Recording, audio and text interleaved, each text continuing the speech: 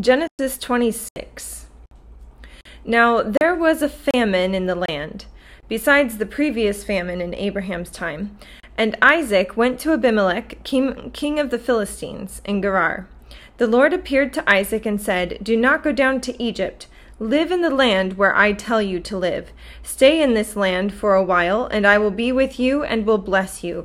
For to you and your descendants I will give all these lands, and will confirm the oath I swore to your father Abraham. I will make your descendants as numerous as the stars in the sky, and will give them all these lands. And through your offspring all nations on earth will be blessed, because Abraham obeyed me and did everything I required of him, keeping my commands, my decrees, and my instructions." So Isaac stayed in Gerar. When the men of that place asked him about his wife, he said, "She is my sister," because he was afraid to say, "She is my wife." He thought, "The men of this place might kill me on account of Rebekah, because she's beautiful." When Isaac had been there a long time, Abimelech, king of the Philistines, looked down from a window and saw Isaac caressing his wife Rebekah. So Abimelech summoned Isaac and said, "She is your wife. Why did you say she's my sister?" Isaac answered him, "Because I thought I might lose my life on account of her." Then Abimelech said, "What is this you've done to us? One of the men might have slept with your wife, and you would have brought guilt upon us." So Abimelech gave orders to all the people, "Anyone who harms this man or his wife shall surely be put to death." Isaac planted crops in that land, and the same year reaped 100-fold, because the Lord blessed him. The man became rich, and his wealth continued to grow until he became very wealthy. He had so many flocks and herds and servants that the Philistines envied him.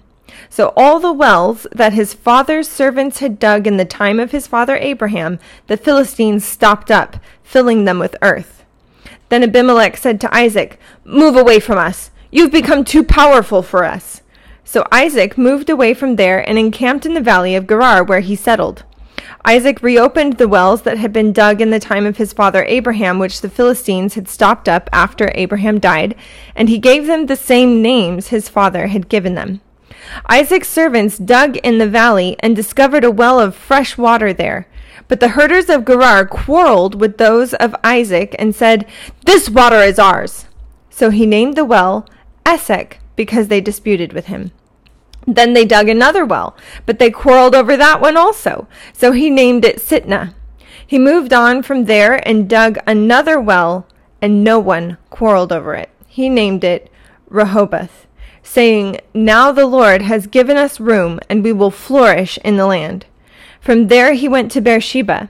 That night the Lord appeared to him and said, "I am the God of your father Abraham. Do not be afraid, for I am with you. I will bless you and will increase the number of your descendants for the sake of my servant Abraham." Isaac built an altar there and called the name of the Lord. There he pitched his tent, and there his servants dug a well. Meanwhile, Abimelech had come to him from Gerar with Ahuzeth, his personal adviser, and Phicol, the commander of his forces. Isaac asked them, "Why have you come to me, since you were hostile to me and sent me away?" They answered, "We saw clearly that the Lord was with you, so we said, 'There ought to be a sworn agreement between us and you. Let us make a treaty with you that you will do us no harm, just as we did not harm you but always treated you well and sent you away peacefully, and now you are blessed by the Lord.'" Isaac then made a feast for them, and they ate and drank. Early the next morning, the men swore an oath to each other. Then Isaac sent them on their way, and they went away peacefully. That day Isaac's servants came and told him about the well they had dug. They said, "We found water." He called it Sheba, and to this day the name of the town has been Beersheba. When Esau was 40 years old, he married Judith, daughter of Beeri the Hittite, and also Basemath, daughter of Elon the Hittite. They were a source of grief to Isaac and Rebekah.